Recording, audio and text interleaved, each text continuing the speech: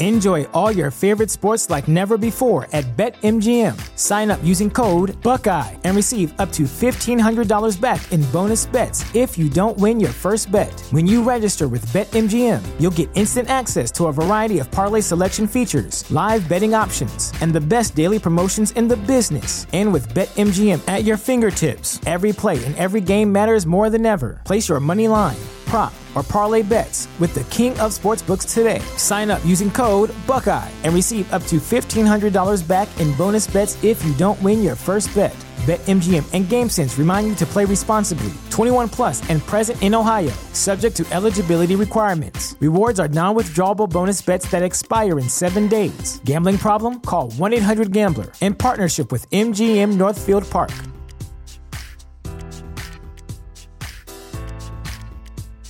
This is the story of the one. As head of maintenance at a concert hall, he knows the show must always go on. That's why he works behind the scenes, ensuring every light is working, the HVAC is humming, and his facility shines. With Grainger's supplies and solutions for every challenge he faces, plus 24/7 customer support, his venue never misses a beat.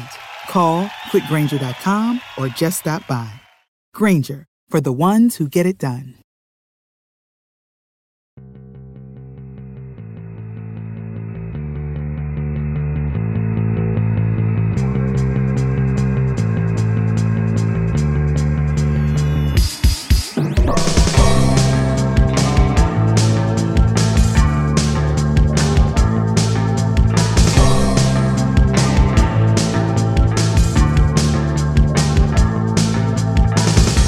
This is Conspiranormal.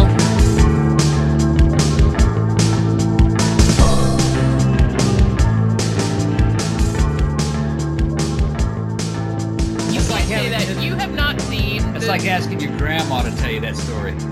Well, but I can't judge because I haven't seen anything that they've done. I haven't seen the Star Trek. I haven't seen any of that. So, and like I said, and I say this.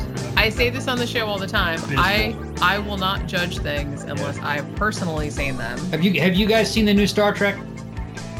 What, the one the Discovery? The CBS All Access? Yeah. No, I haven't seen Star Trek Discovery. I don't think anybody's watching it. I don't know. I've heard some people really dig it, so I'm not. All the guys I trust. I'm reserving judgment. All the guys that I listen to that I trust for reviews and shit say that they don't touch it with a 10-foot pole. They said it was terrible. You're not talking about the Picard? Is it the Picard or another? No, the other one. Star Trek Discovery. Yeah. Star Trek Discovery, yeah. Picard was supposed to be okay for a few episodes, but now they're complaining about it. The same ones are going, nah, it's bad. But I don't know.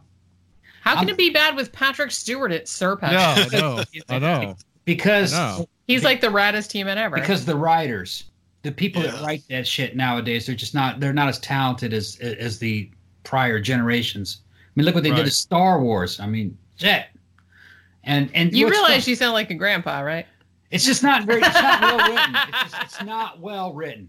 All right. Back in my day. Did you see Rise of Skywalker? Because I didn't. I haven't seen it. I saw it. I liked it. Out of the trilogy, out of that new trilogy, it was the best one. Okay. I think it was too. Actually, it was the best one. I liked it a lot. We saw it in the theater, but they had fucked up that middle one so bad that it really couldn't cover. It really couldn't recover. Although I didn't mind the second one. Did we cover this on the last time we were on the show? We were talking about. Yeah, we probably did. We probably did. I didn't mind the second one. I don't know if we talked about the third one though, because I don't think I've had you on since it came out. Basically, what happened is JJ retconned that middle one, and in the third one, he tried to pack 2 movies worth of damn story into it. So he acted like the second one didn't exist? Basically. Well, sort of, kinda. But not. Some stuff carried from the second one. Very little. You could actually not watch that middle one. Just go from the first one to the third one, and you'd have a story. But the second movie is jumbled. Not. Well, there's no spoilers. Palpatine just shows up out of nowhere. It was cool though. I thought it was pretty cool, but there wasn't 2 movies of backstories to build up his appearance. Yeah, it's just like they pulled that out of their ass at the fucking last minute. How are we going to save this? That's what I've heard. I haven't seen the movie, so it's like, how are we going to save this? And then they said, well, okay, we can do it like this. Yeah. They'll buy that. And then they didn't really. I liked it. It was okay. Out of the three, it was the best one. I think But you know what? Throw the first one and the second one away and just watch that third one on its own like a standalone. And it makes more sense if you ask me. Really? Yeah. I'd have to watch it again to see what you're talking about. But yeah. Yeah. So I'll ask you this, guys. This is not a topic that you've covered on the show, but since we were going to talk about this, I'll get your thoughts on. So, Seraphiel, we were preparing to have Gerard Williams on, but did you watch that? You watched that movie, didn't you? The Grey Wolf movie? Okay. So I'll get your thoughts on this, guys. What do you think about the possibility of Hitler surviving World War II and living and dying in Argentina? What's your thoughts on that? Well, you want to go on that first, Jenny? I do not think that happened, no.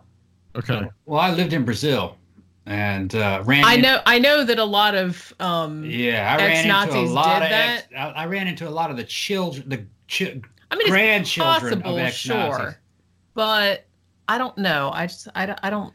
There was some shit that sounded very interesting about that maybe that could have happened. There were some people that could swear up and down that they knew him and talked about him, that he had started an entirely new life, that he had gotten remarried, and that he totally turned his back on all that, and that he was. That's messed up. That he was there living on his own with kind of like a housekeeper and a private nurse, and I think he was working as a doctor, if I remember correctly. Oh yeah, there's so there's two different schools of thought on that. Yeah, the one you're talking about is they think that he lived in Indonesia. Yeah, and married an Indonesian woman and was working as a doctor. That's what. That's right. That's what Peter Levenda talks about that. And then there's the other school of thought that he survives World War II. Of course, he would have survived World War II, the first one. But he survives World War II, and he gets taken to Argentina in a submarine. And he lives down there. And the whole idea behind this like documentary, and you can find it on Amazon Prime, is that he had lived down there, and Martin Bormann was there too. He survived the war too. Yeah, well, he did. Yeah. Yeah. So because there's some real debate on Martin Bormann because they found a skull, but it was a woman's skull or something like that. And so that it was just Martin Bormann just kind of steadily took the reins of power and just like, because they had to keep Hitler safe and he got like kind of sidelined and he just kind of died sad and alone in like 1962 or something. Mm-hmm. So you watched the movie, Seraphiel. What did you think about that? My main point with it was that I just don't know how someone could keep that secret. Like, because there's servant people, maids, all kinds of people who see the guy. And it's like, how could that, especially with the ticket Mossad would have had for him. I mean, I don't see how that could have been kept a secret. Like for people to actually see him. Well, yeah, somebody that high profile. I mean, I could see how it could happen with maybe the lower level guys, but... But I guess, we have similar circumstances in Osama bin Laden was, at large for that long. So maybe if it's a sympathetic enough population, I think you have to consider is Juan Perón and the Peróns. They kind of had a deal worked out with all the ex-Nazis. They helped them rebuild their Air Force, and they were protecting the ex-Nazis. And they did for their entire life. They had little private communities down there. And because South America really had no beef with the Nazis. They didn't really care about this concentration camp stuff. They just didn't. And, they were like, well, these guys weren't in the concentration camps working and pulling the trigger. That kind of stuff. That's just the way they looked at it. And they had valuable services that they could give to the Peróns. and the Argentine government at the time. And it wasn't just them. I mean, we had Operation Paperclip. We were taking them all in. Oh, yeah. So, and so were the Russians. All the important Nazis lived good lives after the war. They were working for Seems one like superpower. Hitler actually being alive, though, would be more of a threat, or Hitler being around would be more of a threat to all those people trying to survive and blend in. I mean, then you got just the big guy himself around. That just doesn't seem like it'd be good for anybody. Well, there's some problems with the Hitler surviving theory. That, first of all, he was in really bad health. He was addicted to a lot of painkillers. He was a morphine addict. He was also on meth. His private doctor gave him something called Vitamoltin B, which was like the shit of Russian peasants mixed with fucking meth. So he was taking that. They were also meth. Yeah. Shit meth. Yeah, his doctor's name was Dr. Morell, and he was just a real quack. But he was also injecting him with methamphetamines too, to get him up, to wake him up, put him back into action. And it also kind of like he had bad symptoms of Parkinson's disease towards the end of his life. And it's believed that he may have had syphilis in remission, or third stage syphilis. That's what I heard. And it makes you very lizard-like. If you come up with something, you cannot reverse an idea, which that sounds a lot like the way he was, especially towards the end of his life. He wouldn't reverse his own decisions, even if those decisions were obviously bad. Yeah. And that's a sign of that. So even had he survived the war, he wouldn't have lived for very long. But here's the thing. I think another thing that kind of puts the nail in that coffin. It wasn't really in Hitler's character to run. He wasn't like that. He was actually brought up on all these Wagnerian operas, and he had all this honor system and honor code, and he was willing to die for what he believed in. He was a true believer. Yeah, they got the kind of like Gotterdammerung. Exactly. Stuff. Go down in a blaze of glory. Yeah. It was the twilight of the gods. He was, right. Out of that shit. We're talking about Ragnarok. So when the Russians were moving in on him, he wasn't going to be taken alive, and he wasn't going to run. He definitely didn't want to be dragged around in a damn cage and put on trial and be under somebody else's thumb. So the stories that his driver and his guys told about him and his wife committing suicide and the way that they did it, that sounds more like what Hitler would have done. I don't think he would have run, because if he had run, that would have been in I guess you could call it Nazi thinking. I don't really like to call it Nazi thinking. It was just more of traditional German thinking. The way they were is that when you failed, it was like a captain going down with a ship. Yeah. Right. You were supposed to die along with your failure. He'd even given orders out to the SS to basically kill all the Germans. Yeah. Kill all the Germans. They are unfit to live. We're all dying. Because we lost. We lost. And they were even going out and fucking blowing up all the dams and the power plants. And he says, let the enemy have nothing from us. Yeah. Burn it all down. The Germanic... And like I said, I don't like to say Nazi. It's a traditional Germanic philosophy that came from like Arthur Schopenhauer and Friedrich Nietzsche. That train of thought.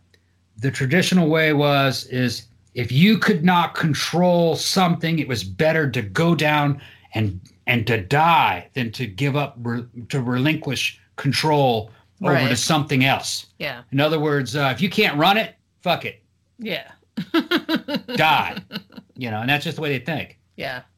They were very much like Bushido. I was just gonna say, like a Japanese samurai. Like committing. I have failed. I commit seppuku. seppuku. Right? Yeah, they're like that. Yeah. Well, but what do you think about the idea of a bunch of them wanting to get out of there and create this financial empire, and kind of that Fourth Reich idea, especially in places like Argentina, places like Franco Spain?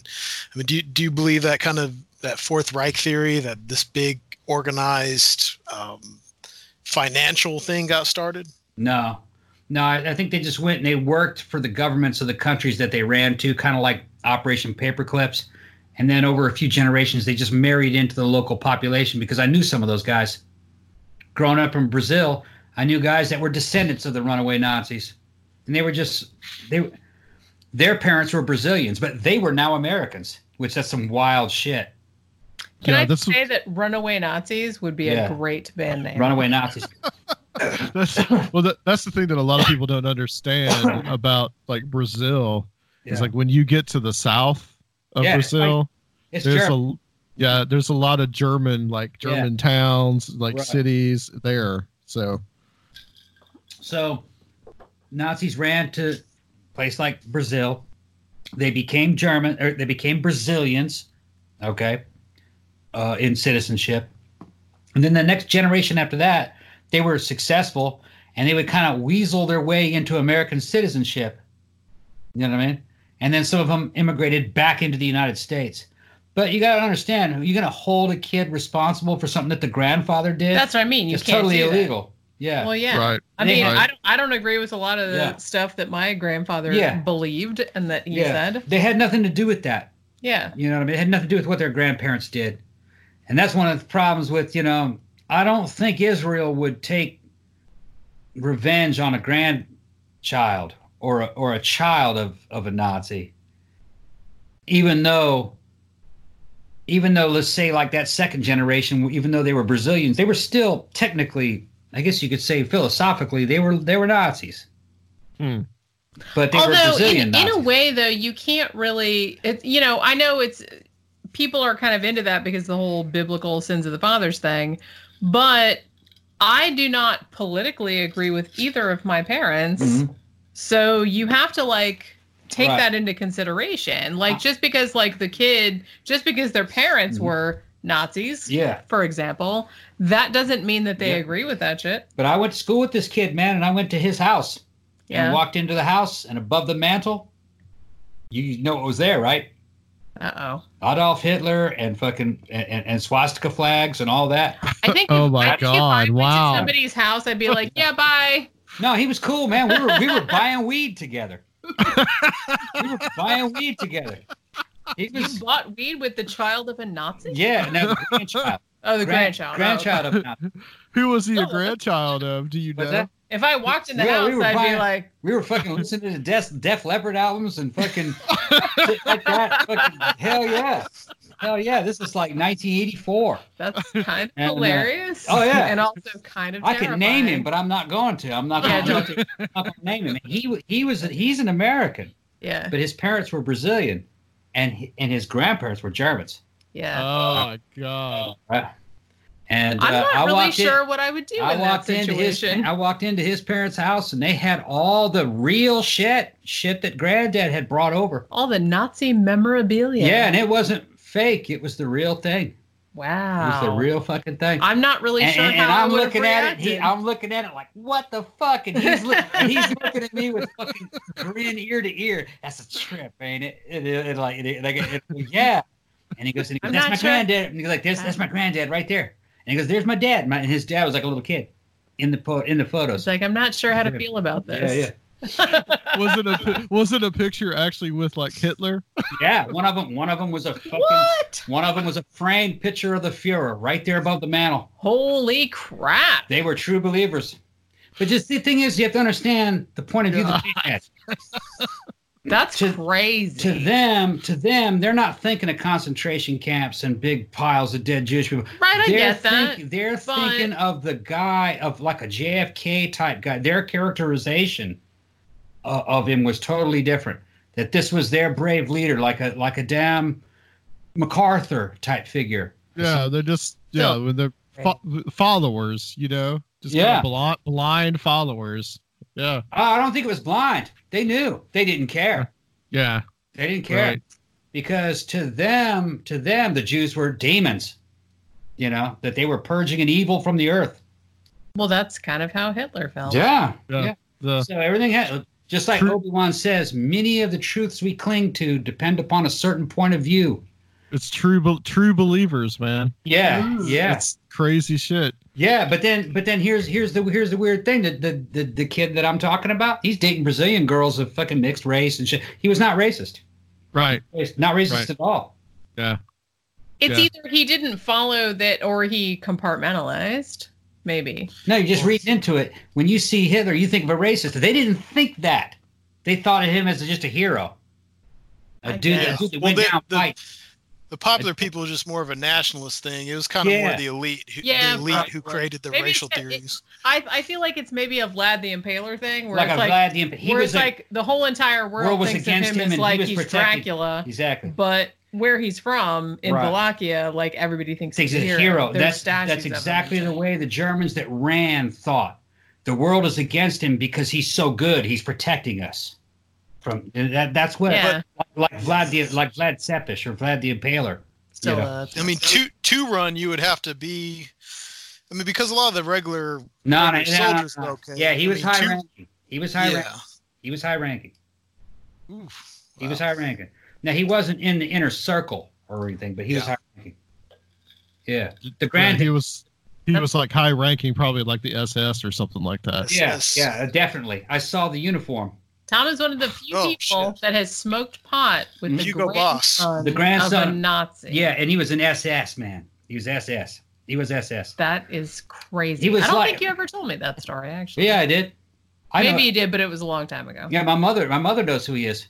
Oh, okay. Knows exactly who he is. We're not saying who he is. Yeah, exactly.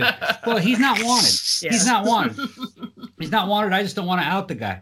He's not a criminal. That's what I'm saying. Don't. Yeah. Because, like I said, I don't agree with my grandparents. He can't control who his grandparents are. Right. I don't agree with him. I'd never agree with my grandparents. He was like, I don't know, probably like the equivalent of maybe like a full-bird colonel. All right. But when they ran in a big unit. Each one of them had their own things. I don't know what you would call that. I think it was like SS Obersturmführer, some shit like that. Something along that line. Right. A lot of them ran there. Crazy. Yeah. That's crazy, man. That's pretty crazy. Let's talk about some of the stuff you guys have been talking about on the show. Okay. Couple of fine, outstanding individuals here. We'll just we'll just keep it because you guys have been talking about some awesome cast of characters. So you guys did a really good show recently on the Marquis de Sade. Yeah, which was interesting. And then I think you followed that up with Ed Gein. I think was the next one that we've been wanting to do that one forever. Yeah, so many people requested it. We finally got around to it. Yeah, you put that one off for a little while. Well, and I think we said this on the show, but we were trying to do, like, when we were kind of first starting out, like our first year or two, we were trying to do crimes that were maybe not as well known, that didn't have like a whole bunch of other YouTube videos about them. But so many people asked us, just like, please do Jeffrey Dahmer, please do Ed Gein, please do this and that and the other. So finally we got around, like, we did Ted Bundy, we did like all the kind of heavy hitters. Mm-hmm. Remember we did a show about the original Night Stalker before Joseph D'Angelo got caught. Yeah, no. Yep. And then he got caught, and all of a sudden the channel went boom. That video fucking blew up. We had to do another video. We had to do another one. Yeah. Saying that, like, and I called it. I said that dude's a cop. Yeah, we did. I predicted a lot about that. So much stuff that we did. It's fascinating to go back and listen to the show that we did about him before anybody knew who he was. Yeah. And it's like all the stuff that we said on there. It's like, well, I mean, I was just repeating stuff that the FBI said, so they had figured that shit out. But Tom is a criminal profiler. Yeah, I can think like a criminal. He's a mind hunter. That's why. So is there anything about, like, that you learned that was different about Ed Gein? That, like, anything that you that kind of like stood out to you, or that was because he's so written about, and there's been so many movies based off him, and there was a movie about him. Was there anything that you found, like, doing the research for the show, that you were like, oh, I never knew that before? That's pretty interesting. I feel like Ed Gein, he was the only, and this is like kind of a bold statement maybe, but Ed Gein, I think, was the only serial killer, and technically he's not a serial killer because he only got convicted of 2, even though I suspect that he killed more than that. Right. But he was the only one that I actually kind of felt a little tiny bit sorry for, because he was clearly nuts. Clearly. Yeah. And I mean, I do feel like, one, he had a shitty childhood, which a lot of serial killers did. And a lot of people who don't turn out to be serial killers also have shitty childhoods and don't turn out to be serial killers. Yeah. So, you know, but the fact that after his mom died and he just went into this crazy, hey, I'm going to start robbing graves and making furniture out of bones and stuff like that. It's like, who does that? That guy. That's why they made 3 movies about him. Yeah. But it's also, he obviously had mental problems, and I feel kind of bad because I don't know if he could help it. Mm-hmm. Like some of the other, like people like Ted Bundy and shit like that, that dude's just like a psychopath. And I feel like, you know, they have mental problems too. Sociopathy is also a mental problem. That drink wasn't that strong, Jenny. No, I'm just saying it's a hard word to pronounce. Yeah, it is sociopathy. Yeah. You know, that's also a mental problem. Yeah. But I feel like that's something that you have some control over. I mean, at the moment, I'm reading a book about BTK, and the stuff that he says, he was very aware of what he was doing. Yeah. Right. He knew it was bad. He knew it was wrong.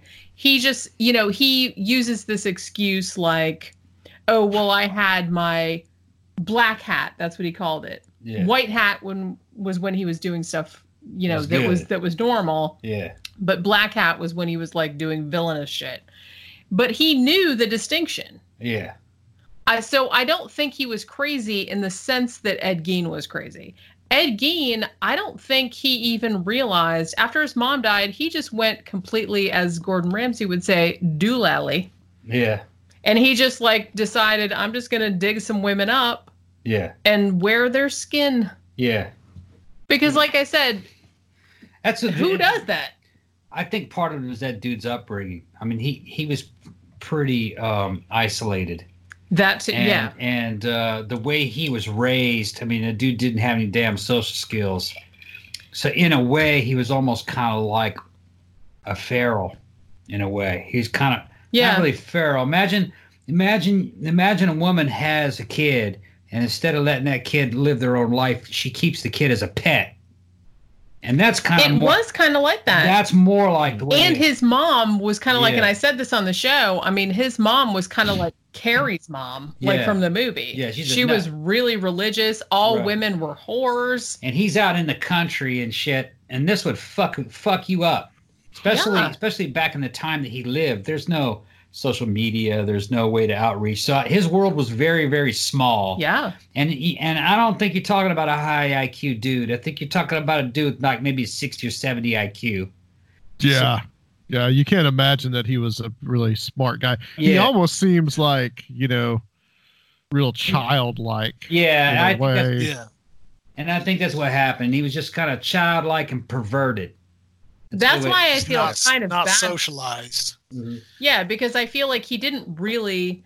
Maybe had he been, you know, socialized, and maybe had he been brought up in a normal family in a normal environment, he may have turned out okay. Yeah. Because I don't think, like, cognitively, I think he was fairly normal, or maybe a little above average. He did fine in school and stuff like that. So he wasn't. You know, he wasn't like mentally challenged or anything like that.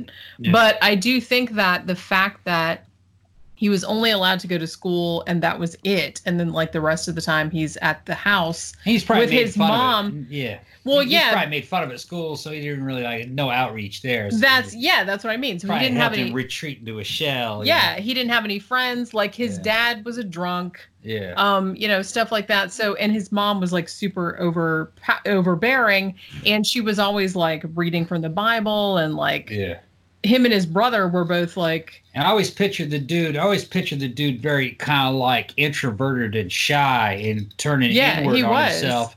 And once that happens, if you're kind of an empty motherfucker with not much of a character to begin with, and you just turn in on yourself, then what are you doing?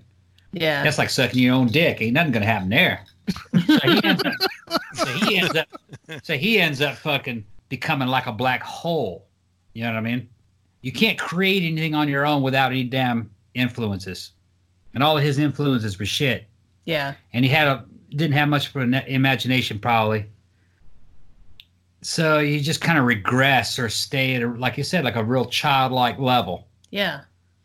He seemed very childlike to me. Yeah. Although I have to say, you saying he had no imagination, I would not have thought of making all of those things out of people's bones and Okay, skins, let me back that up then. He didn't have a very healthy imagination. yeah. Right. He couldn't think his way out of that problem. Like he couldn't smack that mama and say, fuck it, I'm out of here. But his brother did. His older brother knew that was not right. And I think they killed that brother. I think he killed his brother too. Yeah. Allegedly. I mean, it just seems very weird that there was like a fire on the property. Yeah. And he's like, yeah, me and my brother were fighting this fire. And then, oh, look, there he is. He's dead. He's not burned or anything. Yeah. There's also that possibility that he was like sexually abused and. He may have been. He may have been by his mom. His old pervy mom. Well, the thing is that keeping somebody sexually oppressed, where you don't let them develop, that may be sexual abuse too. Think about it. That is sexual abuse. It is actually. Yeah. Well, because you're not letting them have like a normal, healthy human. Not letting them have a damn life. Yeah. And I feel like a lot of serial killers have that. Yeah. I mean, I can feel more pity for him because he just seems like he never had a chance to develop like a normal human being. Yeah. And I think that's the fact. That's why people like still find him so fascinating is that even when he was sent to, because he wasn't even sent to prison, he was sent to a mental asylum, and rightly so. But when he was there, he just seemed so mild-mannered, and he seemed like such a nice man. It's like, and everyone said that they let him babysit their kids for Christ's sake. He seemed like he's nice, but he's not. Okay, right. Let's not try to fool ourselves. That dude's fucking bad. It's just that he was like a little rat. You know what I mean? Kind of trapped in a cage for too long. There wasn't much to that dude. That was just a kind of his superficial appearance. He was so nice, but he made suits out of human skin. Yeah, and he shot people and stuff, and then he hung them upside down. He wasn't nice. Right. I think that's how he came across to people. That's just a superficial appearance. He was just behaving a certain way. He was perverted. He was perverted. Yeah. This is a perversion. Although because he couldn't develop in any other way, probably with the situation he was in. My understanding is he put on that damn woman's skin. He'd dance around naked like he was sexy. Right. I'll tell you something, man. You're not fucking sexy with that fucking skin on. Well, that did not even need to be said. All right. I'm going to have to go out there and fucking get that motherfucker's mind right. You are not goddamn sexy in that damn skin. I'll fucking smack you. All right? Want to be sexy? Put some fucking high heels on. Take you some of that estrogen. Get you some hormone blockers. Go down to fucking Brazil. Go put some implants up in there. Well, that's the other thing though too is like, could we consider him transgender, having those tendencies? I think he was. I think he was too. That's the sad thing is that there was really no avenue to explore that, or if you grew up, and I think this was maybe Jeffrey Dahmer's problem also, is that if you have those feelings, which some people do naturally, and you are not raised in an environment where people are like, hey, some people have that, it's okay, then I don't think it's the same. It kind of goes in all sort of warped directions. I don't think it's the same thought process. He wasn't a normal transgender person, if you know what I mean. He didn't get to that through the same process of maybe like, because some transgender people have hormonal problems or imbalances. Some of them actually, if you were to do a test in their DNA, they have some female DNA interwoven in. They're intersex people. Okay. Well, yeah, and it's more common than people would think. Yeah. So there is some biological fact behind it, but it can be. Well, I guess that's a general theme of sexual repression, though. It's just like another element of his sexual repression. Well, I think in this dude's case, he was sexually repressed. Okay. Yeah. He didn't have the skills to get a woman, and he definitely couldn't be a man. So he was going to become his own woman. You understand what I'm saying? I think he was trying to become his mother. Maybe. Is what I think. Maybe he might have had sexual desires for his mom. That's what I think. And he tried to become her. because she was, when you think about it, she was the only woman that he had any experience with. But you can't normalize that shit, man. That's fucking sick. That's what I mean. That shouldn't be normalized. And then he's out there fucking skinning people and he was a loser. Well, they all are. He's a fucking loser. And we say that a lot. Yeah, we say that a lot. But like I said, I feel bad for him because it doesn't feel like, yes, he did the stuff deliberately. Yes, he did have problems, but I don't think he was at the same level of somebody like Ted Bundy or BTK who knew what they were doing. Right. He knew that was bad. Like BTK, he knew what he was doing was wrong. Yeah. But he was like, well, I have sexual problems. And so,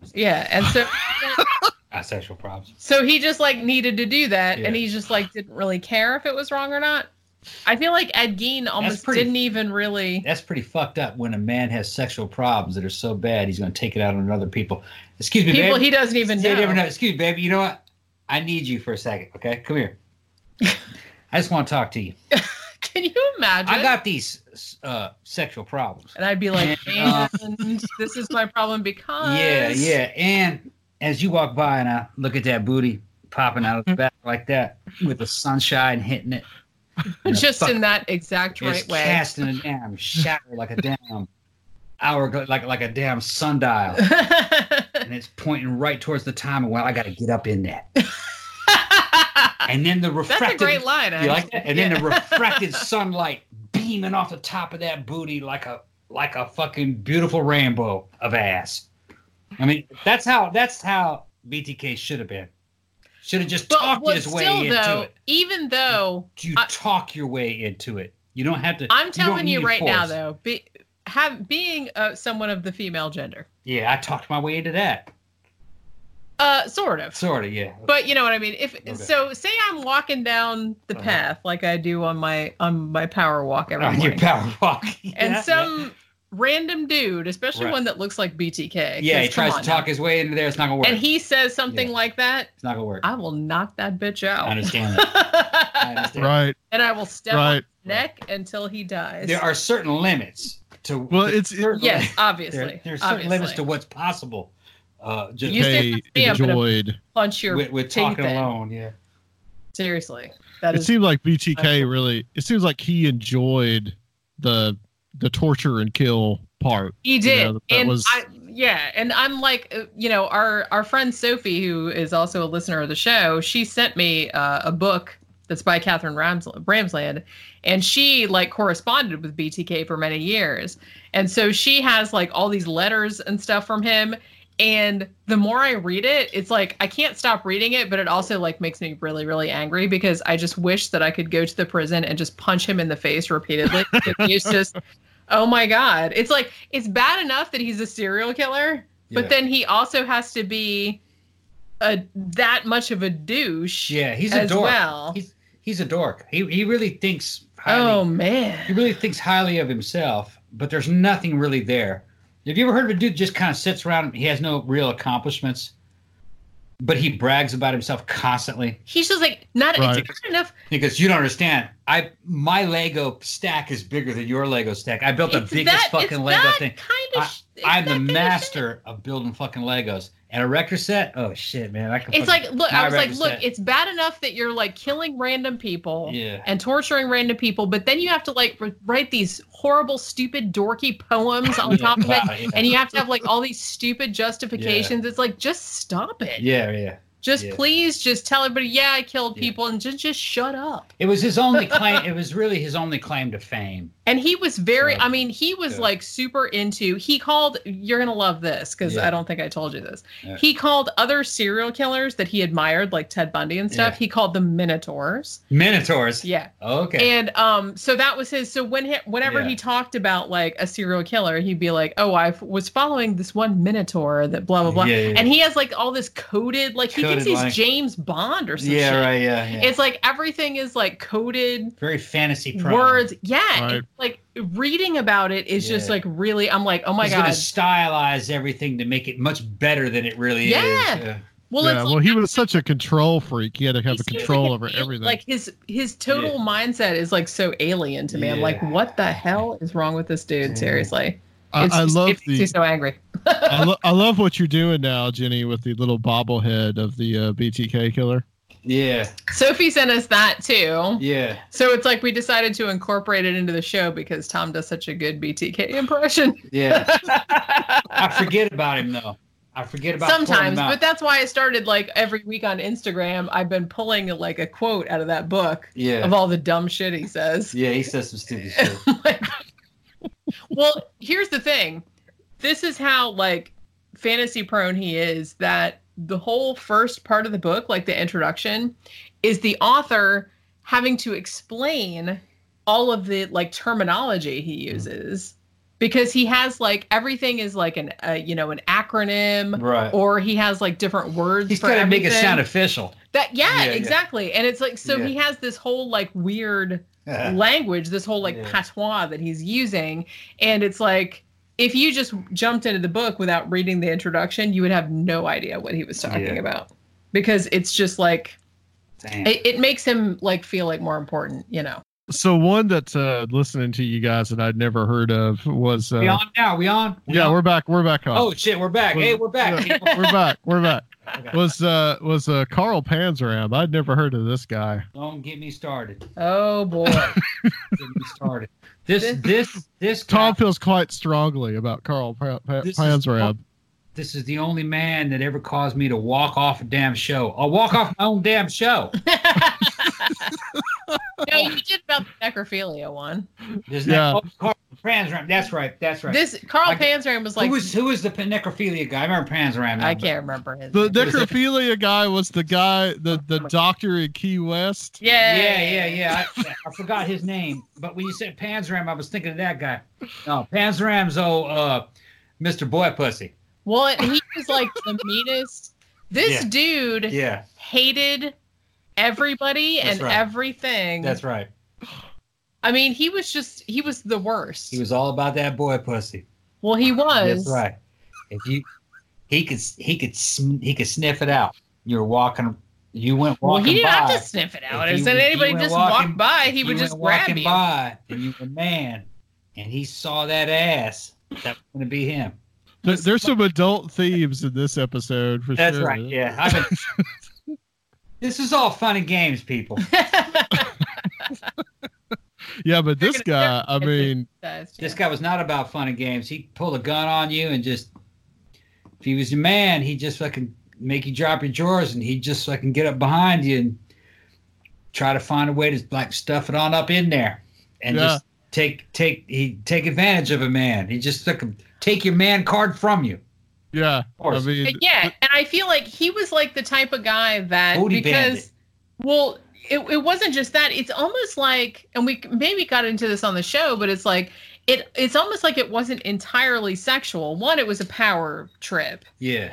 But it's like because he started out doing other things, robbery, arson, other things like that, and I feel like it was almost kind of like he was committing other crimes, like, hey, I'm going to take all your stuff, I'm going to do this and that. Oh, well, I might as well rape you since it's there. Yeah. It's like an animalistic thing.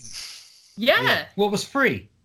You know? That's what I'm saying. It didn't cost any money. Now, he said that he committed over 1,000 acts of, like, 1,000 rapes. He said that that's what he admitted to. How many of them did he kill after doing that? He said 21. Okay. He said 21. Mostly let him live. What time period was this, just to clarify it? 20s, wasn't it? He was executed in 1930, so most of his stuff happened like the very early teens and 20s. In the teens and 20s, yeah. And he started out as kind of like a criminal, from the beginning. Like even when he was a kid, when he was a teenager, he was already a drunk. Yeah. When he was a teenager, and he was already like had been arrested a bunch of times. Yeah, he came from just like a fucking shit poor family of dirt farmers, and he ended up growing up in basically juvenile hall, basically like juvenile prison, and that's where like the staff and the other inmates were kind of buggering him, and they were all buggering each other, and he grew up, where buggerage was the way you got on top of the motherfucker. So he's just like on a rape fest, and he didn't care anything about women. He didn't report ever raping women. Yeah, I don't think he did. It was all men and boys. All his victims. He had a taste for the man Mangina. But like he I had said, a taste for the mangina. That was all he knew, though. That's all he knew. I mean, because he had been from a very early age. Didn't have to be shaved or nothing. Didn't even have to be freshly wiped. He'd just fucking get on up in there. Well, this is the early 20th century we're talking about. They were not hygienic. It didn't matter very much back then. I feel like everyone was stinky. It was kind of like stinky motherfucker. I kind of feel like he was all raping like bums on the damn train. He was. Okay. Wasn't there some kind of incident where like a policeman came on there? Yeah. And like cop. Yeah, he raped the cop. Raped the cop. Made the bums rape the cop. Yeah. It was like some of it I don't know. He doesn't seem like the type of dude that would like self-aggrandize. But they all do, though. Yeah, and it's like, so some of the stuff that he said, because he's like, when he was a teenager, because he started like hopping trains. Yeah. When he was still fairly young, and he said that he got gang raped by, I think it was 4 hobos, like on a train, and that he kind of like swore that was never going to happen again, and he was always going to be like the raper rather than the rapee. I guess that's kind of like what he went from goldfish to piranha.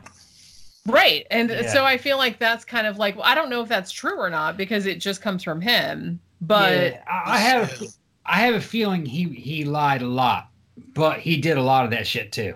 I think he did a lot being institutionalized in those reform schools reminds me of course, like the Charlie Manson has the same kind of stories and developed a lot of his mythology from that.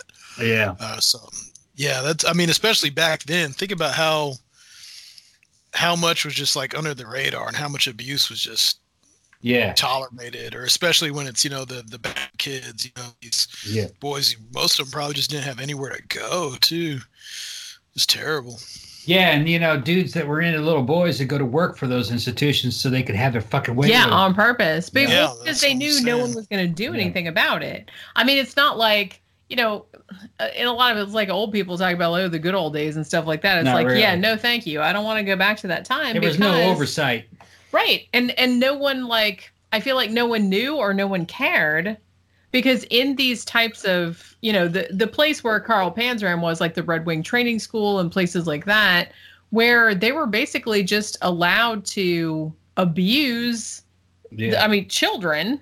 I don't think and no one did anything. Here's the weird thing about buggering these little children back in the day.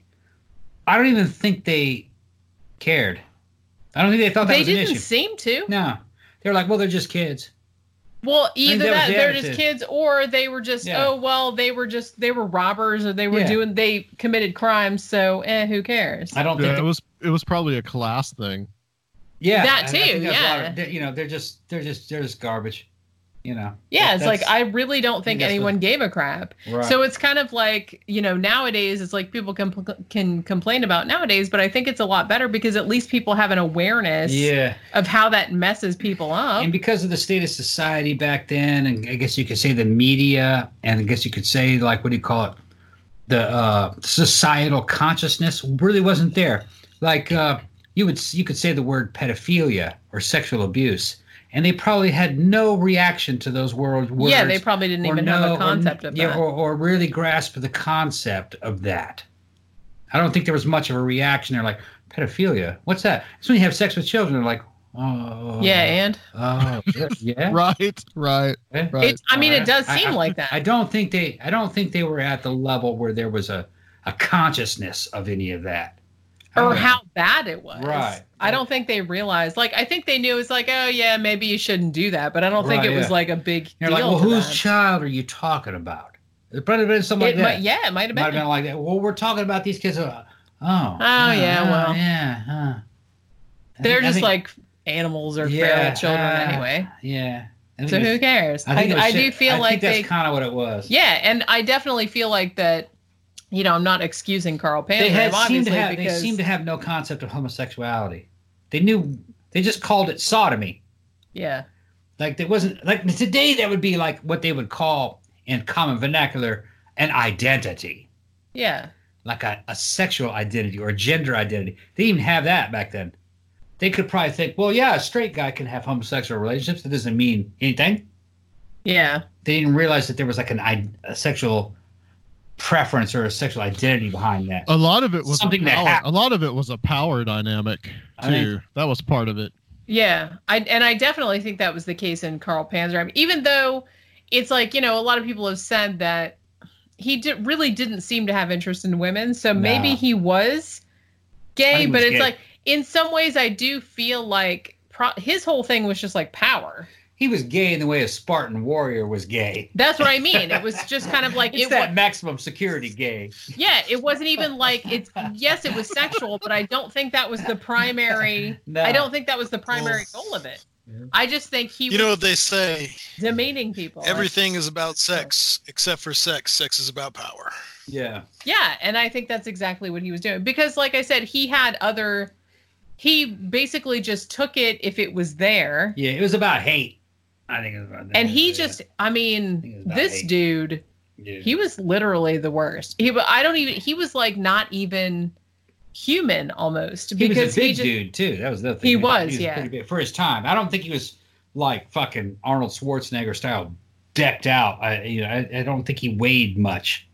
Well, he was like real muscular because you have to think like from a very early age because he started committing crimes but he was very young. I think he was only like 190. He was like 6 something and like 190. But he had been in reform schools. He had been in prisons pretty much most of his life. And when he wasn't in prison, he was just like hopping trains and doing like hobo shit. The thing is, the nutrition wasn't there though.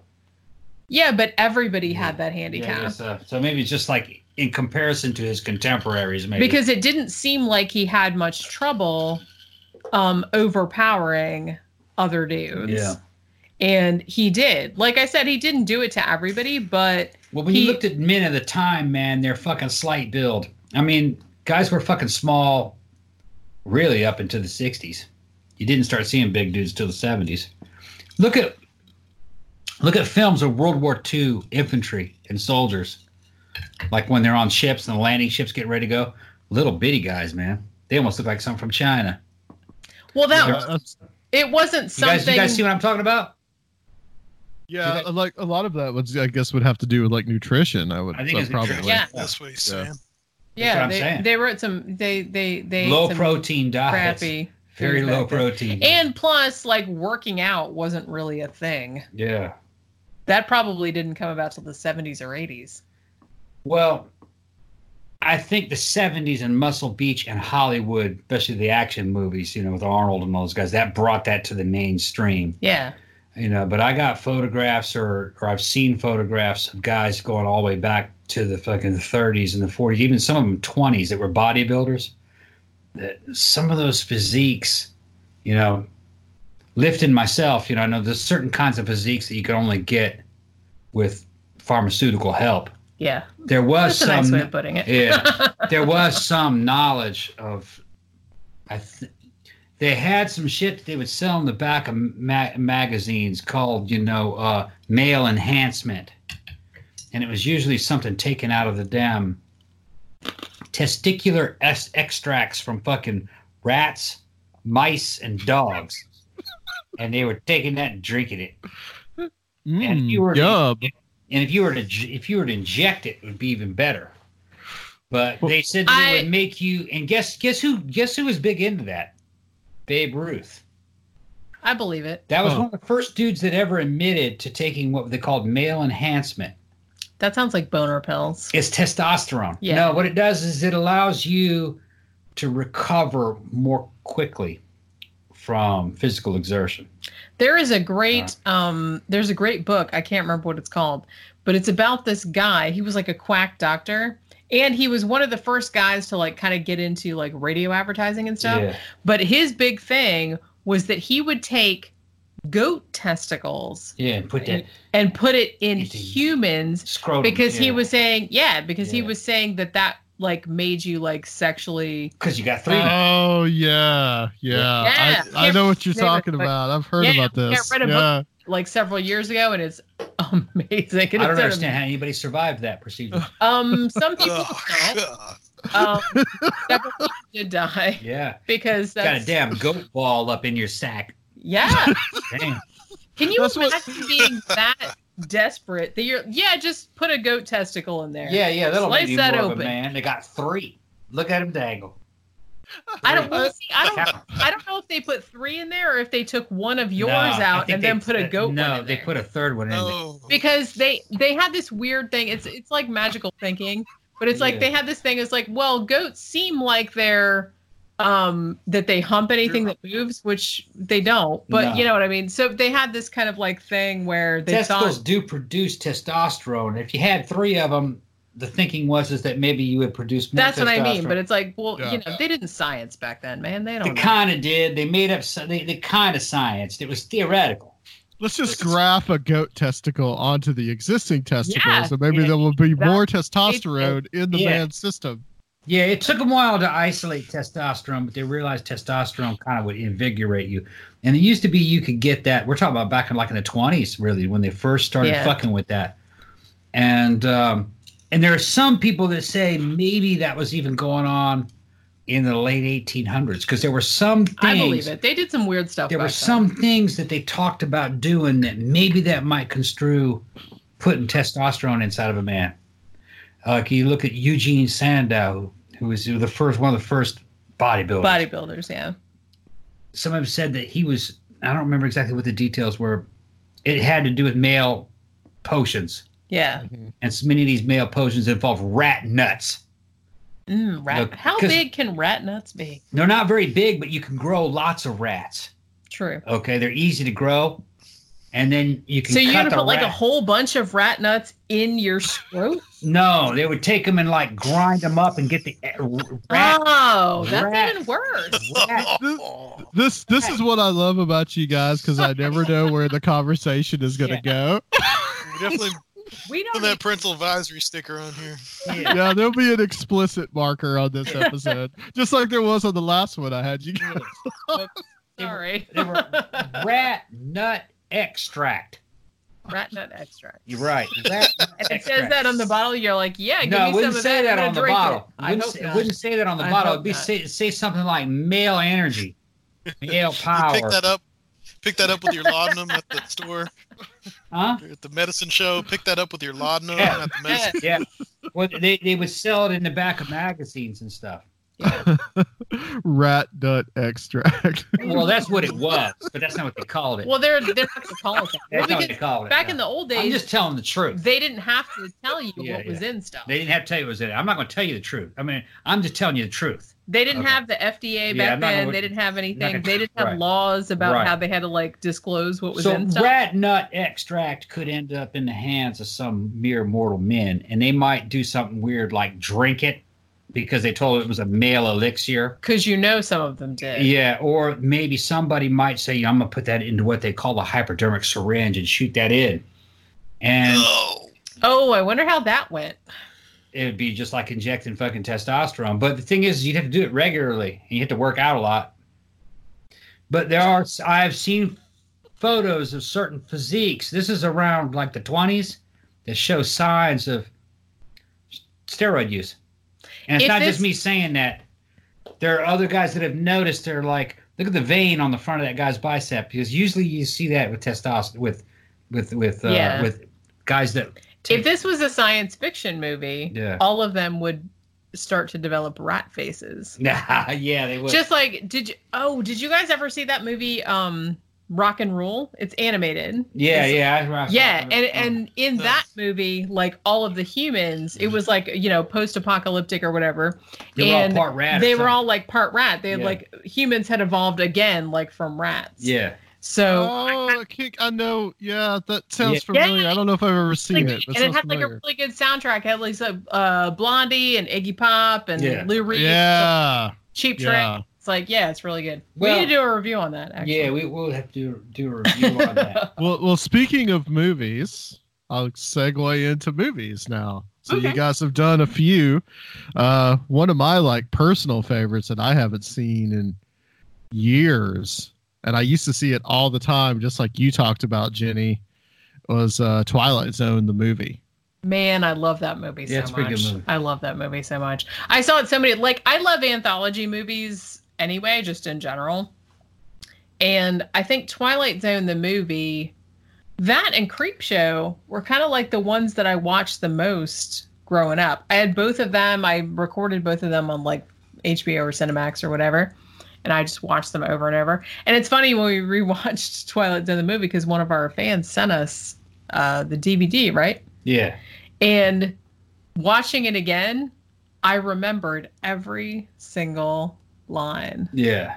In that movie. Every single one. Yeah. And I haven't seen it for probably 15 or 20 years.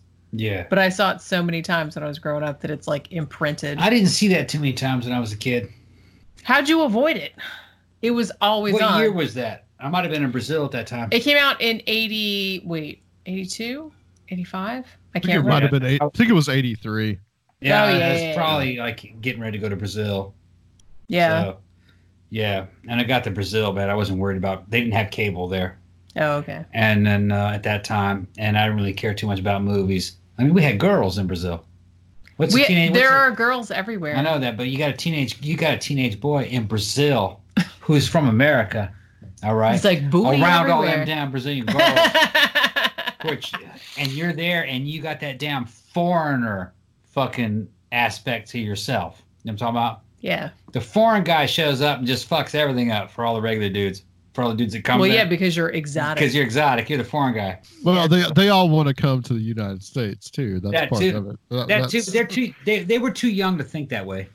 Yeah. So, we're talking. They just wanted to bang the foreigner. Or I guess you could say that. I'm not gonna go that far. They just, you know what I mean. They were just like they were flirty. Yeah. They're flirty, and they want to hang out and fucking they want to ask you damn questions. Let's but here's watch the thing: Twilight Zone the movie. They start projecting. They start projecting a lot. They figure, well, you're a foreign guy, and you must be cool, and you must be normal, so you must like the shit that I like, because that's usually how the girls. And I'm looking at it and go, no, I don't like that. And then all of a sudden, you're an asshole. Wait, why would they think that? Because they think you're cool. Why? Because if you're cool, then that means they're cool, and that you must like what they like, because what they like is cool. But then I'm looking at what they like, and I'm going, no, you like Shusha and shit like that. And I'm not into that. I actually know who that is. You know who Shusha is? Yeah, I know who that is. Well, I still kind of like feel like that because I talk to people. And Shusha was this fucking blonde chick. Yeah. And she was a celebrity, and she was on all these television she was married to Pelé. Oh yeah, I know who that. Yeah, and she was cute. She was cute. My ex-husband was super. But she had her own. Soccer. She had her own fucking albums and stuff like that, and her own fashion line. She was like the Brazilian Paris Hilton. Okay, I gotcha. Okay. And because, you run into these Brazilian girls who are like 16, 17 because they like Shusha, and you're cool. They must think that you like Shusha. And I said, no, I don't like Shusha. I like Iron Maiden. And they're like, what the fuck is that? You show them Iron Maiden album, and they're like, yeah, get away from this bullshit.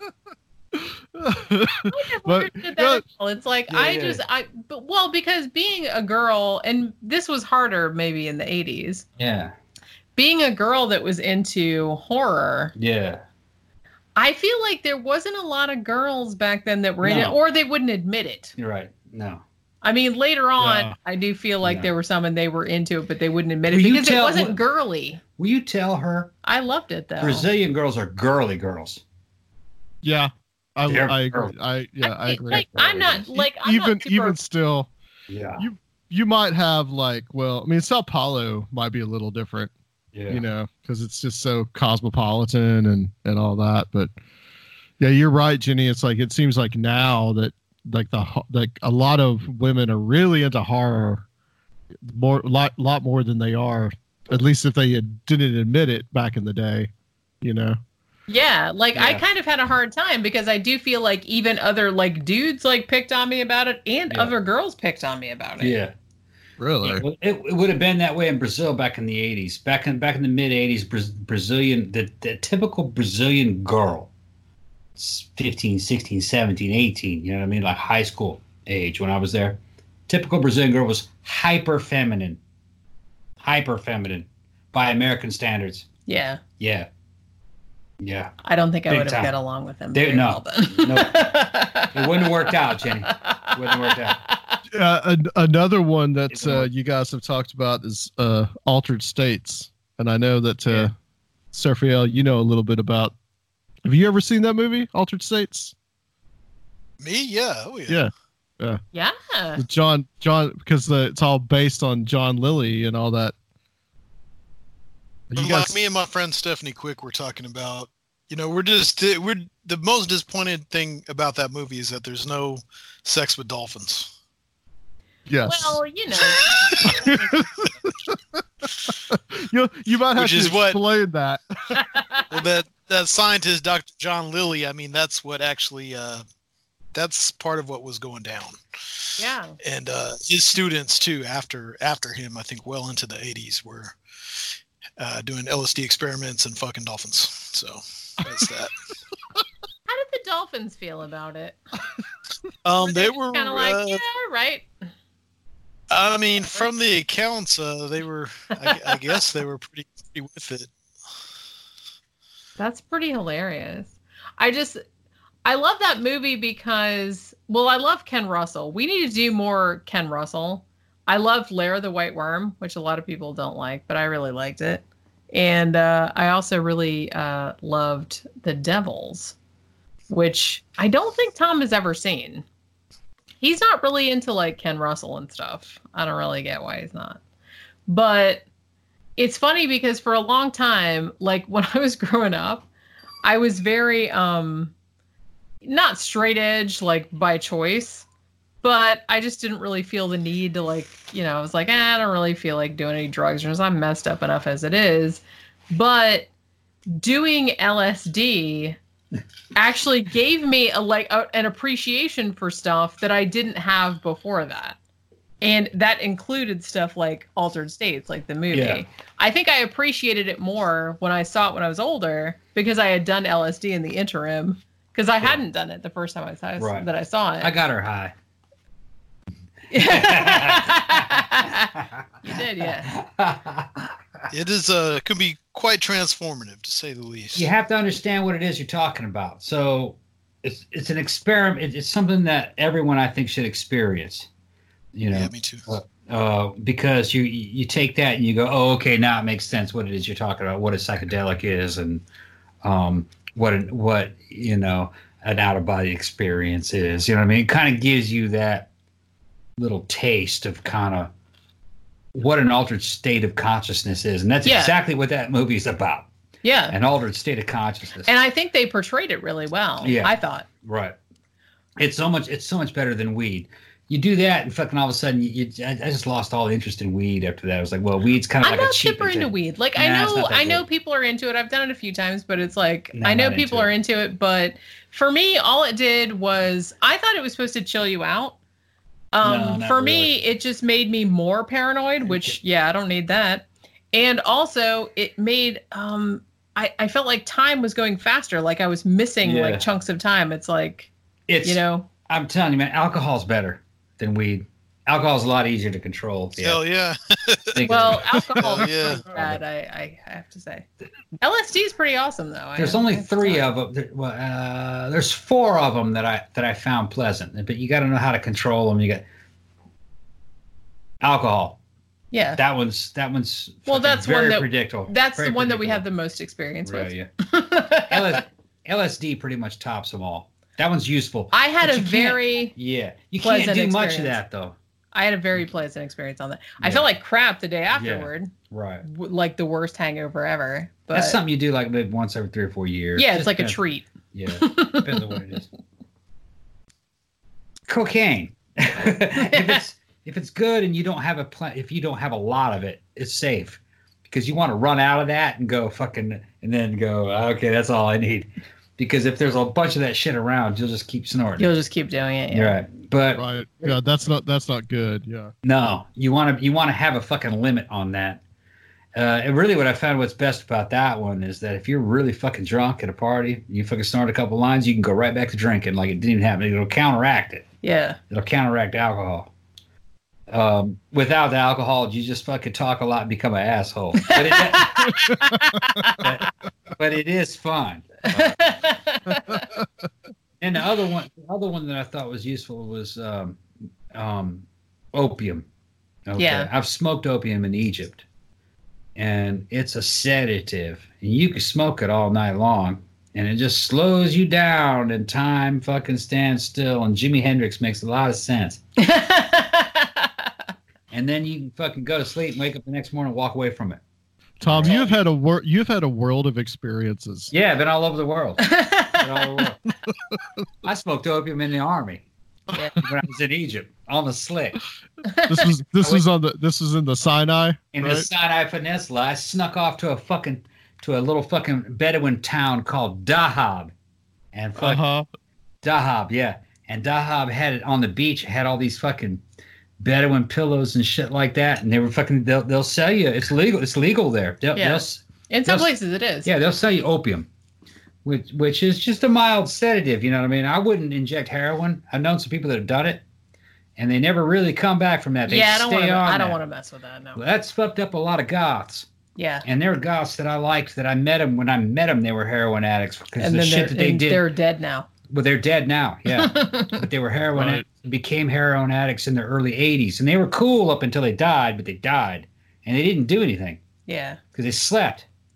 They fucking sleep. I feel like the weird thing about heroin is that it either kills you when you're in your 20s or preserves you like forever. Because look at like Iggy Pop or Nick Cave or somebody like that who were like 50s. Keith Richards. Yeah. Yeah, and they still look fantastic and they're still like running around. Because they sleep through the fucking whole thing. I think that's what it is. It's like suspended animation. Yeah, because they're sleeping through a lot of things. So if it doesn't kill you early, then it makes you live longer and makes you look good and not get fat when you're old. Yeah, the rest of that shit, I wouldn't fuck with any of that. No, I don't. Nothing else I wouldn't fuck with. I don't blame I've looked at everything. I've seen dudes that done all that shit. You don't want any of that shit. Really, you want to stay away from all that. But it's always good to just like check it out, just to see what it is people are talking about. Well, yeah, as long as you know that you're not, because I'm not, like I said, I'm not a big drug. Like I love to drink. I'm not like, denying that. But it's like really the only drugs I was ever interested in were LSD. That was the one I was most interested in. Yeah. Because I'm a creative person. It's like I wanted to see what would happen. Without LSD, there never would have been the cure. So did you see that like goat thing with all the eyes that was in all the states? No, it wasn't like that. It's not like that. It was kind of like the awesome thing about it that I found was that it was like, this is a weird thing to say. It's like being drunk, but you're totally lucid. Sober. Yeah, you're totally sober, yeah. It's like being sober and drunk at the same time. Yeah. And it also made me feel like everything was going to be all right. Yeah. Which was a very pleasant sensation for me because I have like, anxiety and stuff like that. So it's like I always feel like everything's There's another one that's going wrong. So it was like really nice to feel like, hey, everything's cool. Another one that sounds interesting is that damn ayahuasca. Some guys are going down to the Yucatan Peninsula. I would like to try that, but I don't like the feeling of like all the nausea of going because I hate throwing up and I hate feeling like I could throw up and talk at the same time. Well, yeah, I know you can, but I don't like that. Well, Jenny, can I ask what was the dosage? What was it? It was how much was that? It was a hit and a half. Yeah. Oh, okay. 1.5. Yeah, it was 1.5. Things start getting. I've heard things start getting real interesting. About after 5 to 10 more. The weirdest thing I didn't want to do that to her though. Well, it was the first time. Yeah. The weirdest thing that happened was I thought that I was a werewolf and that I wanted to go outside. Yeah, I remember that. I said, and do werewolf stuff. Yeah, I had to. But he wouldn't let me go outside. He's like, no, you're not a werewolf. It's like, just calm down. Yeah, then she forgot about that. I did I still remember it now, but I did think I was a werewolf though. Yeah. For some reason. I just sat there fucking looking at my laptop talking to David Bowie. We listened to a lot of David Bowie. We listened to some David Bowie. David Bowie makes perfect sense. Nick Cave. We listened to like all kind of stuff. It was pretty awesome. We had a good time. Yeah. But, the next day I felt like absolute crap. Well, all your neurons were firing fucking double time. It's really weird because it made me like so happy that the next day my face hurt from smiling so much. Yep. Like everything, like my cheeks and stuff were all like sore. Yeah, she was looking at the screensaver on the fucking television, and she was, "It's moving." Well, and the clock. Remember the clock on the oven? I thought was in Chinese. Yeah, it looked like Chinese characters. Yeah. Like the weird thing about it is that that it's not. Like that you're seeing things. Yeah. But it's okay though. Yeah, no, it's all right. That's what I mean about being drunk and being sober at the same time. Like what you're saying isn't real. Yeah. You guys know what she's talking about, right? Yeah. Oh no. We're not. Yeah. No, it's like what you're seeing isn't real, but at the same time, you're kind of like enjoying it. That's what's nice about it. Yeah, you just gotta let it happen. Because like when you drink, it's like sometimes when I drink a lot, like sometimes we'll be drinking a lot in the house and we'll be watching a movie, and then the next day I'm like, what was that movie we watched? I don't even remember what happened. Yeah. You know what I mean? Because like the whole second half of it, I just like blacked out and I don't even remember. But it's like that was a very, it was a very lucid experience. It's like the best. Well, that's a good dosage for an experience like that. Yeah. But if you take a whole lot, a lot of people really start to question what is the very fabric of reality, and a lot of people start feeling like it's actually giving them an insight into something even deeper about reality itself. The thing is, though, is that the source we weren't really sure what it was we were taking, so you can't take a bunch until you know the source. Yeah, your first time you don't want to. Yeah, because this was the first time we were getting it from this. Right, we didn't know exactly what it was until you try it. And then, the best, we're talking about back in the day, okay? I'm going back in the time machine, all right? Back in the fucking 80s. The best shit I ever had was like, it came out of a university laboratory. And this is back in the late 80s, all right? And I did like four hits of that. And that shit, it's a damn spiritual experience. It had the four hits together, it was album cover, and the album cover was the cover from Dark Side of the Moon. You know what I mean? With the damn triangle and the damn prism with the prismatic light coming. Have you ever seen Pink Floyd's Dark Side of the Moon? Yeah. That's what the four hits was. I took that whole fucking album right there, and you're having a very spiritual experience, and you're all that. Finding out your place in the machinery of the universe and how you're interconnected with that, and then how you are watching yourself from within and the universe watches you from, and it is a singularity and all that kind of stuff. You know what I'm talking about? Yeah. And that, and you're swimming in the singularity, and you as an individual don't matter because you're the universal consciousness, and you are watching everyone and everyone is watching you, and blah, blah, blah. All that bullshit happens. See, that's what I liked about it, though, because like I said, it's kind of like it gives you that feeling like, and I told my sister this afterward. I told her, I was like, how you see like all those movies with all those like ex-hippies and stuff that used to do LSD, and they're talking about, we're all one and everything. I'm like, I get that now. Yeah. Because that's how you feel. Right, yeah. Like I'm sitting there by our like back window and like looking out at the trees and everything, and like baby Cookie was like next to me, like looking out the window, and I'm looking down at her, and I'm like, me and the cat and the outside, like everyone out there, like we're all one, man. Yeah. And I was like, I get it now. Yeah. I get what they're talking about. Yeah. I don't know if it's true though, but it is. Well, no, but it's like that's what it feels like. It all depends, because what it is, you're stepping back and you're looking at it. You're looking at the big picture. Yeah, and that's what I liked about it. That's what I liked about it, because it's good to get like out of your own head, especially somebody like me that's like in their own head all the time.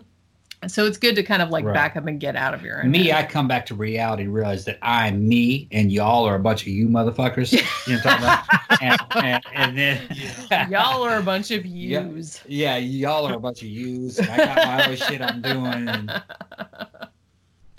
Oh my goodness. Yeah. I think a lot of people, I think it's kind of dependent on who you are too. I think creative people and more intellectual people really like it, but I think there's a fault in then thinking, oh, this is the answer, because I've seen some pretty dangerous people and some pretty stupid people on it, and it just amplifies what they already are. Yeah. And another thing is, it's not the answer. Not at all. No. Like Nothing is. There is no answer. That temporary situation where you're looking down at everything and looking at the big picture and see, that's really only under the, I think that is a truism. You know what I mean? That point of view, what you're seeing. But that's not your mission right now in life. You know what I mean? You as an individual have things to do to complete the tapestry of reality. Yeah. So when you kind of come back to reality, you have to do what it is that you have to do. So doesn't mean you should change your priorities. All that Timothy Leary shit about, hey man, because we can get high, we can see this and that. Let's just fuck off and like sit around in fields and shit and not wash our underwear and shit. That's not the answer. Well, it's a little self-indulgent. Exactly. I'm just saying I like it for the perspective that it gives you. Like it does give you a perspective where you can actually get outside of your own head and see yourself in like like in a larger milieu, if you want to put it like that. That's very good, I think. But if you get to a point where you're just doing it all the time and you just get like totally like solipsism about it, it's like that's not good, obviously. No. Anything that's like putting you back in your own head is not What's good. more important is to understand that higher view over reality, come back and then do the things you have to do to help society build the technological things we need to build in order to transcend the limitations of humanity. Like, let's say, well, everyone has their tiny little part to play. That way we can live forever. Maybe if we they're laughing, but no, I believe so, because you're a transhumanist? Transhumanism, but not really in the same way that they're talking about in the technological aspect, like some of these guys in big tech. They're trying to do some shit that I don't think will work. Yeah. Your consciousness that is intertwined with your brain, your physical brain, your consciousness seems to be a bunch of quantum particles. It's like a quantum field, and they're all interconnected with each other in quantum superposition. You might want to call that your soul. And your soul is kind of, if the brain were to disappear, those particles may hold together I think they do, based on my own personal experience, that if your brain were to disappear, much of what you would call your point of view or your consciousness and your identity might hold together for at least a while. I think it might hold together forever, but science says at least for a while. If you could somehow get that quantum cloud and then separate it from the brain and put it in another medium, like an artificial brain, then you might live kind of forever in a new medium. So what I'm talking about is what were to happen if you got old to where your body was getting fucked up and decrepit, and you were getting ready to die. Maybe you go into this quantum spirit world, all right? But let's say you didn't want to do that. Let's say I want to stay here. I got to complete this work that I'm working on. And this work that I'm working on might take 2 or 3 years. Yeah. You can then take that quantum cloud and download it into, say, like a virtual reality inside of an internet. And you might be able to live on in the internet for a few centuries. You know, gaining new experiences, virtual experiences, coming up with new ideas, contributing to mankind, building things, inventing things, communicating with the living through the internet. There's a lot of stuff you might be able to do post-body. You know what I mean? Yeah. It's not immortality, because the planet is only going to live for so long before the sun burns out at its maximum. It's only, you know what I mean? The internet would only be there for as long as there's electricity in a civilization. Yeah, as long as there's someone there to maintain it. As long as there's someone there to maintain it. So let's say you download yourself and you live on for another 200 or 300 years. Okay? That's still not unnatural. Because if the internet that supported your consciousness disappeared, you'd move on into the spirit world where you were going to go anyway. Yeah. So why not do it? Well, if you have something more to contribute, sure, you can hang around longer. Like, yeah, my body's going to die, but my mind can be kept alive inside this fucking internet. And let's go in there for a little while until the internet vanishes, and then I'll die. Yeah. You know what I mean? And then you can contribute to mankind. Yeah. So I don't see the problem. Some people are fucking, upset. Alex Jones is upset about transhumanism. All right. Yeah. Because he thinks he's upset about everything. Well, he wants us to go to heaven immediately. No one's going to heaven. There's so much. Well, let's not say that. There might be. I believe there's an afterlife. It's probably not what's talked about in the Bible, but I believe there's an after existence. And I think you've had experiences that led to that, exactly, Tom. So exactly. So, but when you talk about deep time, The universe has deep time involved, billions and trillions of years left. What difference does it make if you live for another 200 years inside the internet? Yeah, the universe really doesn't. The universe doesn't give a shit. It's just life extension. It's not immortality. I think people tend to, well, you know why it is, but it's like I do feel like people have an inflated sense of their own importance in the grand scheme of things. I hope you're not talking about me. No, I'm just saying people in general. People in general. It's like, you know what I mean? It's like, you know, everybody's cool, and it's like, well, as long as you're cool and like you have something to contribute. Okay. Yeah, like you living another 200, 300 years, if you have like some shit to contribute. I don't want BTK living another 200 years. Well, I don't want to listen to his bad poetry for another couple centuries. No, I think eventually, and we're not talking about too far in the future, you'll have an internet that's so powerful that it will be able to contain, and databases that are so powerful that will be able to support the consciousnesses of millions of people. Yeah, I think didn't Frank Tipler talk about that kind of stuff? There had some shit like that on Black Mirror. Yeah. Remember that, where that woman was dying in a damn hospital and she was living a virtual life? Yeah. She was living a virtual lesbian life in another fucking alternate reality. So just life. Remember that shit? Yeah. That's a great episode. Remember that? Yeah. That show. Yeah. So I kind of think that is the next thing to come. As we age, we download into a virtual reality. We'll live there for a while. And as technology's ability to store information kind of fucking exponentially grows, there'll be more and more people living inside that damn internet. Yeah. And then you'll have a situation where you'll have artificial bodies that these internet people can inhabit, like spaceships. They're doing space travel, or drones, or motorcycles, or cars, or even robots. That you could, or it looks like a humanoid robot you could walk around in. So you can jump between an internet world and then the physical world where you're inhabiting a damn robot. Like the thing is, though, is like, this is what Sergio and I have talked about this a lot, about the transhumanist stuff. And like, who gets that, though? It's obviously going to be something for the elite. Like John Q. Public just isn't going to be able to get downloaded into the system and and have his robot suit.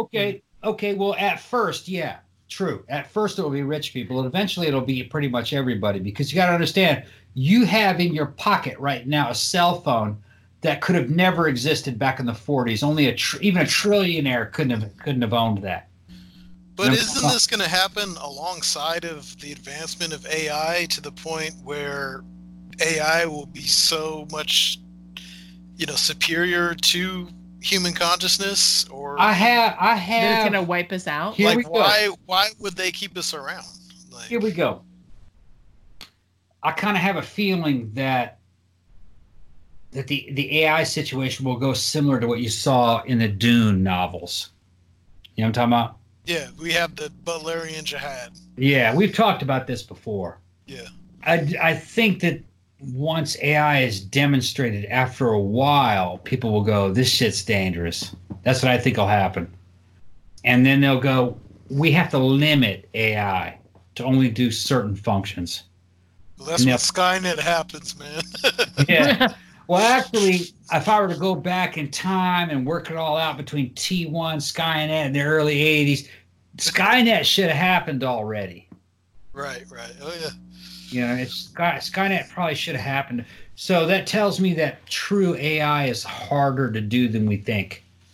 I think that is true. Yeah, I kind of think it is. I mean, I read several books on the topic where, because there's a huge chasm between the way AI works and the way human brain works. And I'm not sure. We're not digital. Yeah, it's like I'm not sure that chasm can ever be breached. I'm not saying never. But I'm just saying it's different. If we get to the point that we can contain human consciousness, then we'll know the real science behind creating a consciousness like ours. I think so. In that case, AI would probably be along to a further extent by that point.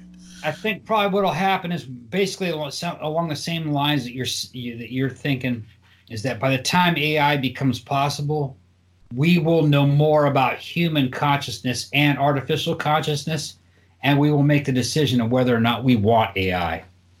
And I think we'll get AI. We do have it already, just that it's a limited version. But if you make AI, you're trying to make a servant, not a master. Yeah. You know what I'm talking about? Yeah. So if you start making it and you go, you know what? This is not going to be a servant. This is going to be a master. This is going to be the boss of me. I don't like it. So, and I think I think they'll be able to understand how to fucking prevent that. You got to keep it in the circle. Right. Yeah. Because you don't want to create some arrogant motherfucker. What was that shit out of the old Star Trek? Lull? Remember? Lull or Lar? That was Data's fucking... Yeah, his brother. Yeah. They had to shut his ass down because he was too arrogant. What was his name again? Lore, I think. Was Lore, yeah, Lore, yeah. God, that I know that is crazy. Yeah, that's something? It means you're old. Means you're a Trekkie. We're all old, is that right? Right. We're all getting older by the day. Yeah, Lore. So that's what'll happen. That's what happened in Star Trek when they made Lore. When they found Lore, Lore was in pieces. And that was because they took his ass apart. Yeah, they're like, we did that for a little while, and then we decided that wasn't such a good idea. And then they made Data. So... They made Data, who was like the eunuch version. Oh yeah. I guess he is that controlled version meant to just be a servant. Yeah. So I predict. One thing I can predict about mankind is mankind's arrogance, and mankind is not going to want to be told what to fucking do. Well, clearly. Especially by something that's artificial that he created. So I really don't think... And the idea of emergent intelligence from the internet, that would have happened already. There isn't going to be anything emergent. It's got to be something that's forced into existence. And it's probably going to have to be something quantum, like a quantum computer. Because what gives you consciousness, what makes me and you feel like we are here at this moment, looking through these eyes... is not a digital process. It's something analog. And it's going to be hard to create that. You might be able to simulate a conscious creature, but it was not going to be conscious. That thing is not. It's not. That's kind of what I'm hoping. And from what I've read, it does seem like I said, the process behind it is so different. It's very different. That I'm not sure, and I'm not saying never because, shit happens, but... The internet has so many connections and interconnections and so much data. You would think that would be alive. It was an emergent property, that it would have happened by now. It would have happened by now. I mean, I'm not saying that that's not going to happen, because it might. It might happen tomorrow, because why not? Everything's already going to crap. You have everyone's computer connected together through the internet. That's more connections inside a brain, probably by thousands and thousands of times. I'm sure it probably is. So it would have emerged, and it's not going to emerge because that's not what a computer is, and it's not what a mind is. A mind is analog. It's not digital. It's just. Although I feel like now that you've said that, like tomorrow, no, it won't. It's going to happen. Like I said, just to compound the crappiness. You're just making it's like a statue. You can make as many statues as you want. Statues are not going to start moving. They're not going to become alive. It's just not. It's not going to. Yeah. It's not going to happen. It's not going to happen. Didn't you see Charles Pop? Yeah. Well, guys, this has been awesome. Thank you so much for stepping in last minute and being great and talking about everything from extra philosophical discussion. Yeah. I expected to go. Hopefully, you guys out there in listener land will enjoy what we talked about. And you've had some drinks with us, and you can fucking merge with us, and we will all fucking. That would be awesome. We'll just have one long podcast for eternity inside the AI machine. We're all on ayahuasca, and we're all pretty. Hell yeah. All right, stay on the line for us, guys. We're going to close this section out, and we'll be back out to close the show on Conspiranormal.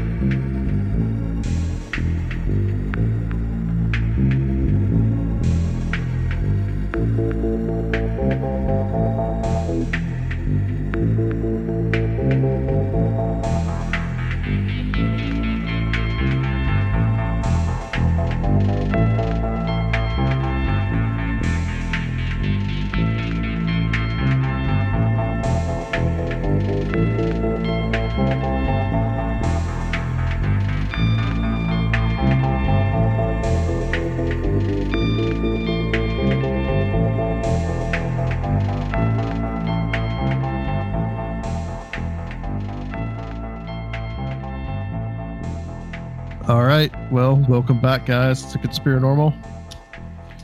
And we're going to close out the show, close out this episode. So you guys may have noticed that we are doing this remotely. I am no longer sitting in the studio with Seraphiel at this moment. Hopefully, when audio quality is probably suffering a little bit, but you guys can endure with us. Yeah. I mean, it kind of is what it is. We're kind of just doing what we do and just keeping the show going through like this kind of troubled time that we're in. And that's kind of what that is. But so we want to thank you guys for listening. This was a really fun episode to do, and it really kind of took my mind off a lot of things. But we are kind of in tough times at the moment. And guys, if you're interested in any way of trying to support us, trying to support what we do still have our Patreon. It is still up. You know, if you guys can help us out, that would be great. We know that people are experiencing a lot of turmoil, a lot of problems at the moment. We kind of have like a lot of uncertainty in the world right now, but we do believe that things will get better. So I wanted to talk a little bit about the Strange Realities Conference. About that. Yeah. We are still at this moment, since it is still like at the end of September, we are still going ahead with it, but we don't know what is going to happen here in the next few months. So stay tuned. We will make any kind of announcement. We're not canceling at the moment, but I know that people are thinking a lot more about what is going on right now in the world, and you're not thinking about coming to Nashville at the end of September. We do think the possibility that, flights may be cheap to come out here by then. So if you're still interested, you can go to strangerealitiesconference.com. But we will be, if we have to change anything, or we have to maybe make it one day like we did before, or we have to do anything, we will let you guys know. We will post. I'll post on Conspiranormal. I'll post on my own Facebook page, and we will make announcements here. So just, keep tuned on that, what we're going to do as far as that goes. And I think that's it, man. If you're ready to close out the show, give us feedback, because, you guys are listening to a lot of podcasts right now. So thank you guys for listening, and we will be back next week on Conspiranormal.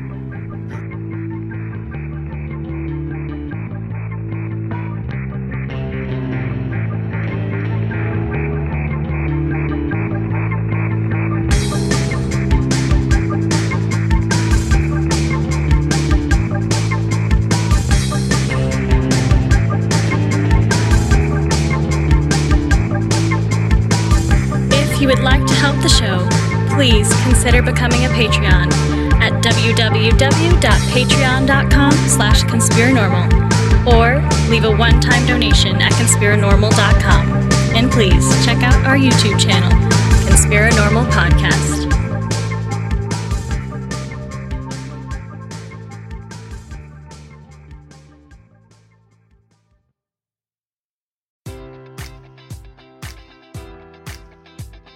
Enjoy all your favorite sports like never before at BetMGM. Sign up using code Buckeye and receive up to $1,500 back in bonus bets if you don't win your first bet. When you register with BetMGM, you'll get instant access to a variety of parlay selection features, live betting options, and the best daily promotions in the business. And with BetMGM at your fingertips, every play and every game matters more than ever. Place your money line, prop, or parlay bets with the king of sportsbooks today. Sign up using code Buckeye and receive up to $1,500 back in bonus bets if you don't win your first bet. BetMGM and GameSense remind you to play responsibly. 21 plus and present in Ohio, subject to eligibility requirements. Rewards are non-withdrawable bonus bets that expire in 7 days. Gambling problem? Call 1-800-GAMBLER in partnership with MGM Northfield Park.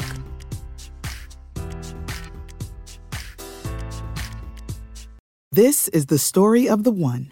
As head of maintenance at a concert hall, he knows the show must always go on. That's why he works behind the scenes, ensuring every light is working, the HVAC is humming, and his facility shines. With Grainger's supplies and solutions for every challenge he faces, plus 24/7 customer support, his venue never misses a beat. Call quickgrainger.com or just stop by. Grainger, for the ones who get it done.